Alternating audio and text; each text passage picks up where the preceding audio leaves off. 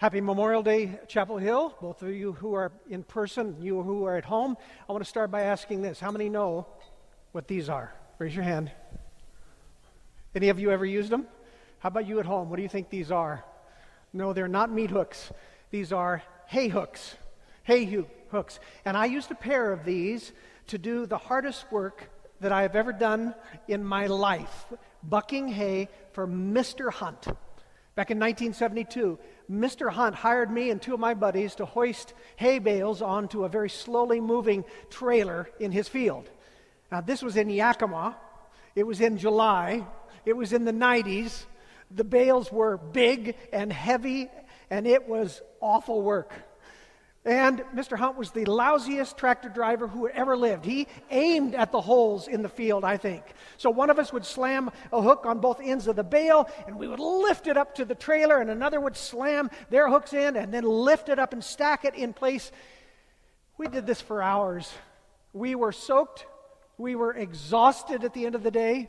My buddy, Chuck Neubauer, had a big bump on his head because my other buddy, Clint Richards, stumbled when Mr. Hunt hit one of the holes and hit him in the back of the head with the back of the hay hook. Can you imagine? It would have been disastrous the other way around. So I'm just telling you, it was the hardest work I have ever done, and I earned every cent of that $1.50 an hour that I was making.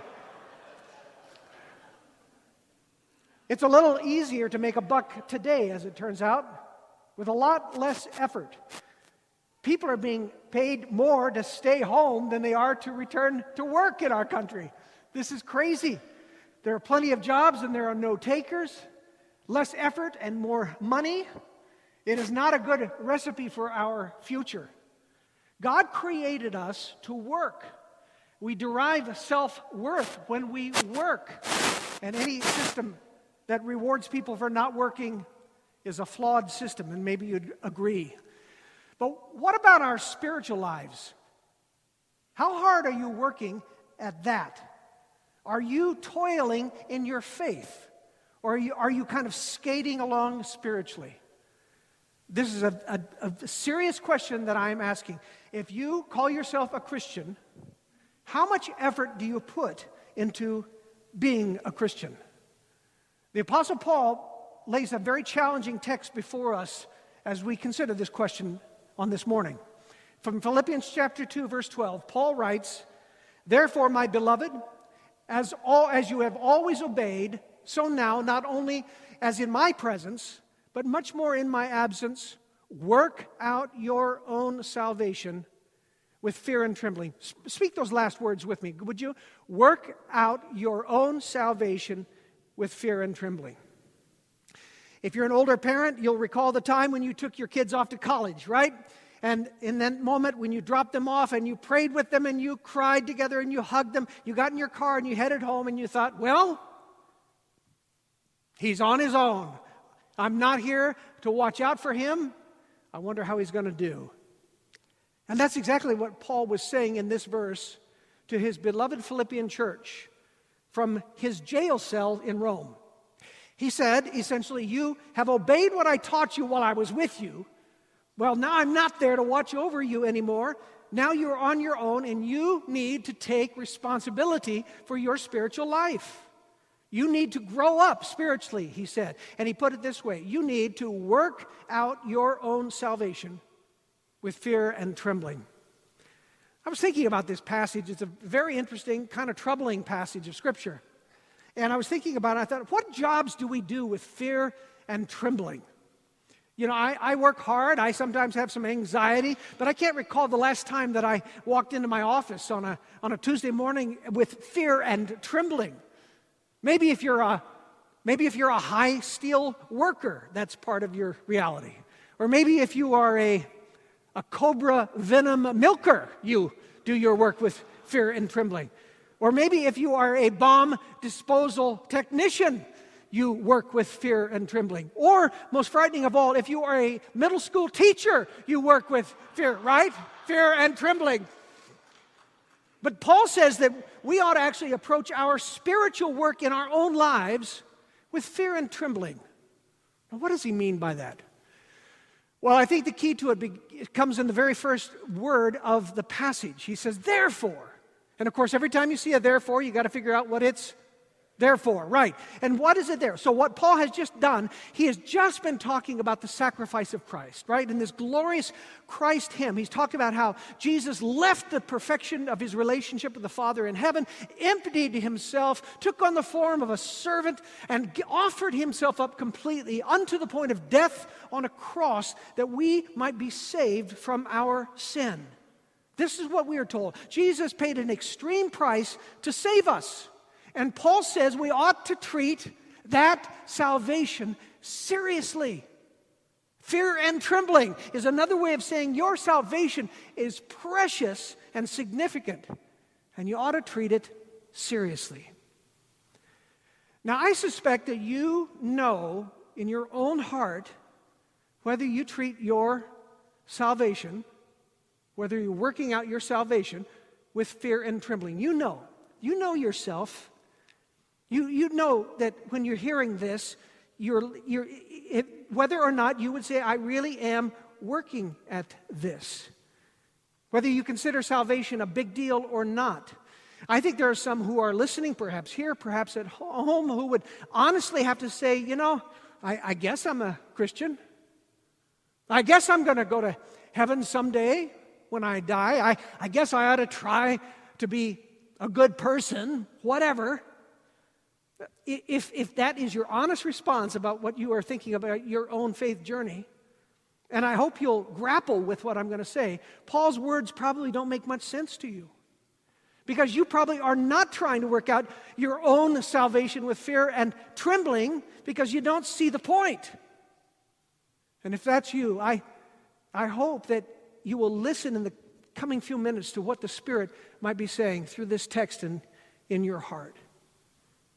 When I look back over my life, the shameful things that I've done in the past, the things from which my Lord has saved me and forgiven me, His mercy and His grace and His kindness, I can hardly express how grateful I am for God's gift of salvation. My salvation was a big deal. It cost Jesus a lot. And I take it very seriously. I know that I owe Christ everything. And if you share those feelings, if you share those deep feelings of gratitude, Paul says, then we've got some work to do. If you know that you've been saved and you recognize the value of it, then we need to work out our salvation with fear and trembling. But wait a second, you sharp Sunday school students might reply. I thought we weren't supposed to work for our salvation. I thought that salvation was a free gift. Isn't that what Martin Luther launched the Reformation because of that principle? And didn't Paul write in the book of the Ephesians, for by grace you have been saved through faith. This is not your own doing. It is a work of God, not a result of works. So I thought the big difference between Christianity and every other world religion is that we don't have to earn our salvation, that we receive it as a free gift from God. So has Paul suddenly changed his mind here in this letter to the Philippians? Absolutely not. I want you to look more carefully. We're going to dig in a little bit. I want you to look more carefully at what Paul actually says. He says, work out your own salvation. He doesn't say work for your own salvation. He says work out your own salvation. The salvation that Jesus has already won for you. The salvation that Jesus has already offered to you by His death and His resurrection. I want you to work the implications of that out in your life. I want you to treat it seriously. I want you to give it everything you have. Treat it with the earnestness that this greatest, glorious gift deserves. And we know that's what Paul means because the second half of the verse, work out your own salvation with fear and trembling, for it is God who works in you, both to will and to work for His good pleasure. It's an interesting verse. It's a balanced verse. It seems almost contradictory, but they're complementary. Work out your salvation, for it is God who is working in you. Our salvation always starts with God. God who's working with you. God who gives you the desire, the will, as he writes there, to live as if you were saved. God who empowers you to do and to do that necessary work. It is all about God. It is God's work in you. And you also have some spiritual hard work to do to become everything you have been destined to be by Christ. It's like a gifted athlete. Think about it this way. You know people who are like that. They have incredible natural talent, but that's never enough, is it? They have got to take those talents that have been given to them by God, and they've got to practice, and they've got to train, and they've got to compete in order to fully maximize these gifts. And that's what Paul is saying every Christian must do. Take this incredible gift of salvation and then train with it. So what does that look like? What are the qualities of a Christian who is working out her own salvation with fear and trembling? How would you even recognize such a person? Well, he gives us an idea. He gives us a glimpse of what those kind of people might look at as he continues. He says, for instance, do all things without grumbling or disputing, that you may be blameless and innocent, children of God without blemish, in the midst of a crooked and twisted generation, among whom you shine as lights in the world. Now, if you were a Jewish listener, the minute you read these words from Paul, you would have recognized that he was hearkening back to the days of Moses, wasn't he? He's looking back to the days when God delivered the people of Israel from bondage in Egypt. Because no matter what God did for his people, they were never happy. They were constantly grumbling, constantly kvetching. I have a sign above my office door. It says, "Thou shalt not whine." And I love it. In fact, it's one of my steadfast rules on my Holy Land tours, as those of you who have gone know. No whining. A grumbling, complaining mouth is so miserable to live with, and worst of all, it's contagious, isn't it? Have you ever noticed how easy it is to join in when everyone else is grumbling? And Paul says, instead of being an ungrateful, grumbly people, we're to be blameless. We're to be innocent. And of course, we say, that's impossible. I mean, we are still sinners, saved though we might be. We still slip up every day. But Paul is saying, our trend, our trajectory, as more and more of the Holy Spirit gets hold of more and more of us, ought to be greater and greater goodness, greater and greater innocence. If we have wholly surrendered ourselves to the Spirit of Jesus, we should become better human beings because we're becoming more like the Christ who lives within us. This is the long, hard work of salvation that Paul is talking about here. And the fancy theological term for this is sanctification. We are being made more and more holy by the work of the Spirit within us. Sanctification. And when we do this hard work, when we take our faith seriously, when we take our praying seriously, our scripture study seriously, our worship seriously, our generosity seriously, our forgiving and serving and humility seriously, when we love our neighbors and we love our enemies and we love our God with everything that we have, when we are working out and working at the salvation of ours with fear and trembling, as if it really matters, Paul says something is going to happen. We're going to stand out. We're going to shine brightly like a star in the inky night skies. We will be so glaringly, so obviously different to our surrounding culture. And why is that? Because there is a darkness, there is a crookedness to our surrounding culture.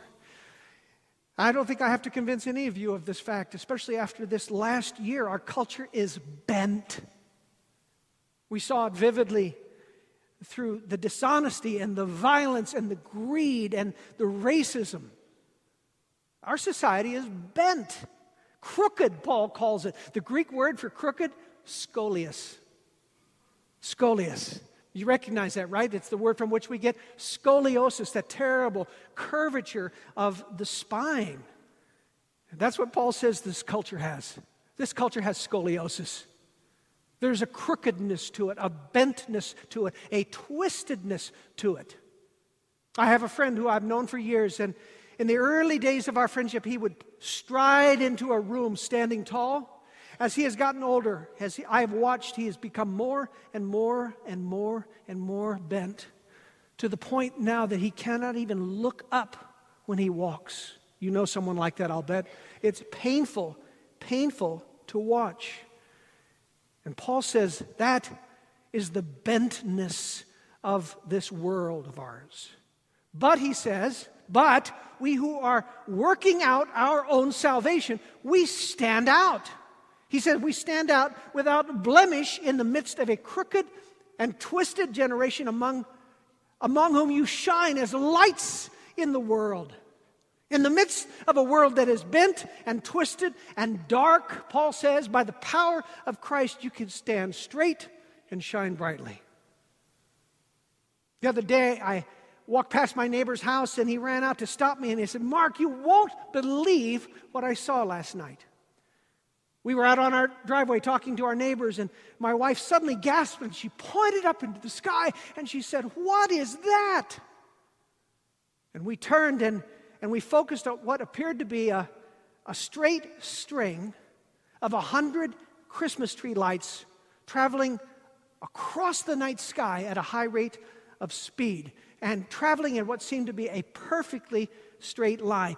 He said, we had never seen anything like it. Want to see a picture of what they saw? This is what they saw. Amazing, right?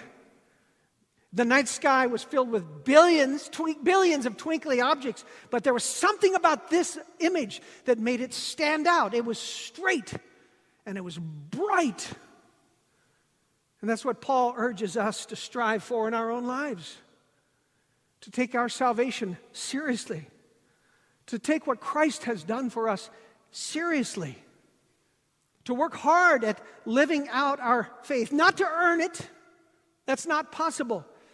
But to honor Jesus by what we do with what He has given. And when we do that, in the dark and twisted world, Paul says we will stand out like luminaries against the night sky, bright and straight. Last week I had a little bit of a health scare. It was an ER type of health scare last Sunday night. I'll share more about it with you next week. It's been quite an adventure. I'm doing a lot better. But as most of you know, when you have a scare like that, a reminder of your own mortality, it is an opportunity for you to reflect upon your life. And I did. And particularly as I knew I was going to be preaching this text, Lord willing, in a week, I began to realize I have not been hard at work on my own salvation lately. There's a sense of autopilot. I've been kind of coasting. And this experience in my last week caused me to realize the work that I need to do, the hard work I need to do right now, is to seek to cultivate more of the very last fruit of the Holy Spirit. Remember what that is? Self-control. Love, joy, peace, patience, kindness, goodness, faithfulness, gentleness, and self-control. I need more self-control. I eat stuff I don't need, that's not good for me. Often I don't even like. I'm sure none of you can agree to that. I watch too much TV. I pray in the morning, and often that can be it for the rest of the day. And as I was reflecting on this and this passage, I realized that is the work that I need to do in my own health recovery, but in my own ongoing sanctification. It requires greater self-control on my part, disciplining what and how much I eat. ending my day in prayer as I began it, shutting off my TV and instead reading a devotional with my wife and praying together. And you might say, these are kind of basic things, Pastor Mark, and I know that's true. I'm just telling you this is where I am right now. This is me trying to take Paul's words seriously, trying to work out my own great gift of salvation so that I might stand straight and shine brightly in a dark and bent world. And so I would ask you, my brothers and sisters, what is the work that God is calling you to do in your own spiritual life? Work out your own salvation with fear and trembling, that you may be without blemish in the midst of a crooked and twisted generation, among whom you shine as lights in the world. Let us pray. Father, this is a message that the not yet believer probably has to just listen in on. Hopefully they're spurred by that, this idea of standing out against the brokenness and the crookedness of our society. But this is a message for the ones of us who claim to love Jesus and yet who are on autopilot, who have stopped really disciplining ourselves in any significant way in our spiritual journey, who have reached a point where we think, well, we've got it, and that's just fine. Lord, I pray you would deliver every one of us from that fecklessness, that spiritual malaise, that instead you would renew in us a sense of the preciousness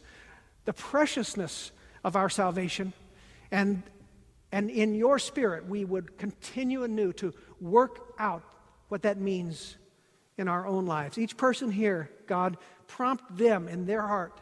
What is it that they need to do? Is it greater commitment to prayer? Is it greater commitment to kindness? Is it a greater commitment to generosity? Is it a greater commitment to service? Is it a call to greater humility? What is the work that you are calling us to do? We cannot do it in our own strength. This is not a grit your teeth moment. But Holy Spirit, we who belong to you need to belong more fully to you and you to us. And so, even in this moment, we pray, Lord, take more of us and do more with us. For we ask it through Christ our Lord. Amen.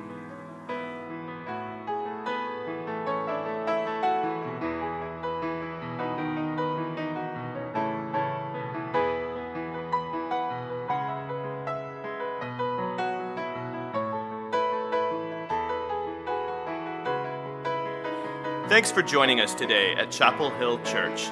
If you'd like to visit us in person, we're located at 7700 Scansey Avenue, Gig Harbor, Washington, 98335. Our worship services are Sundays at 8:30, 10 o'clock, and 11:30 a.m. We'd love to meet you. To learn more about Chapel Hill and find out about upcoming events, visit us online at chapelhillpc.org.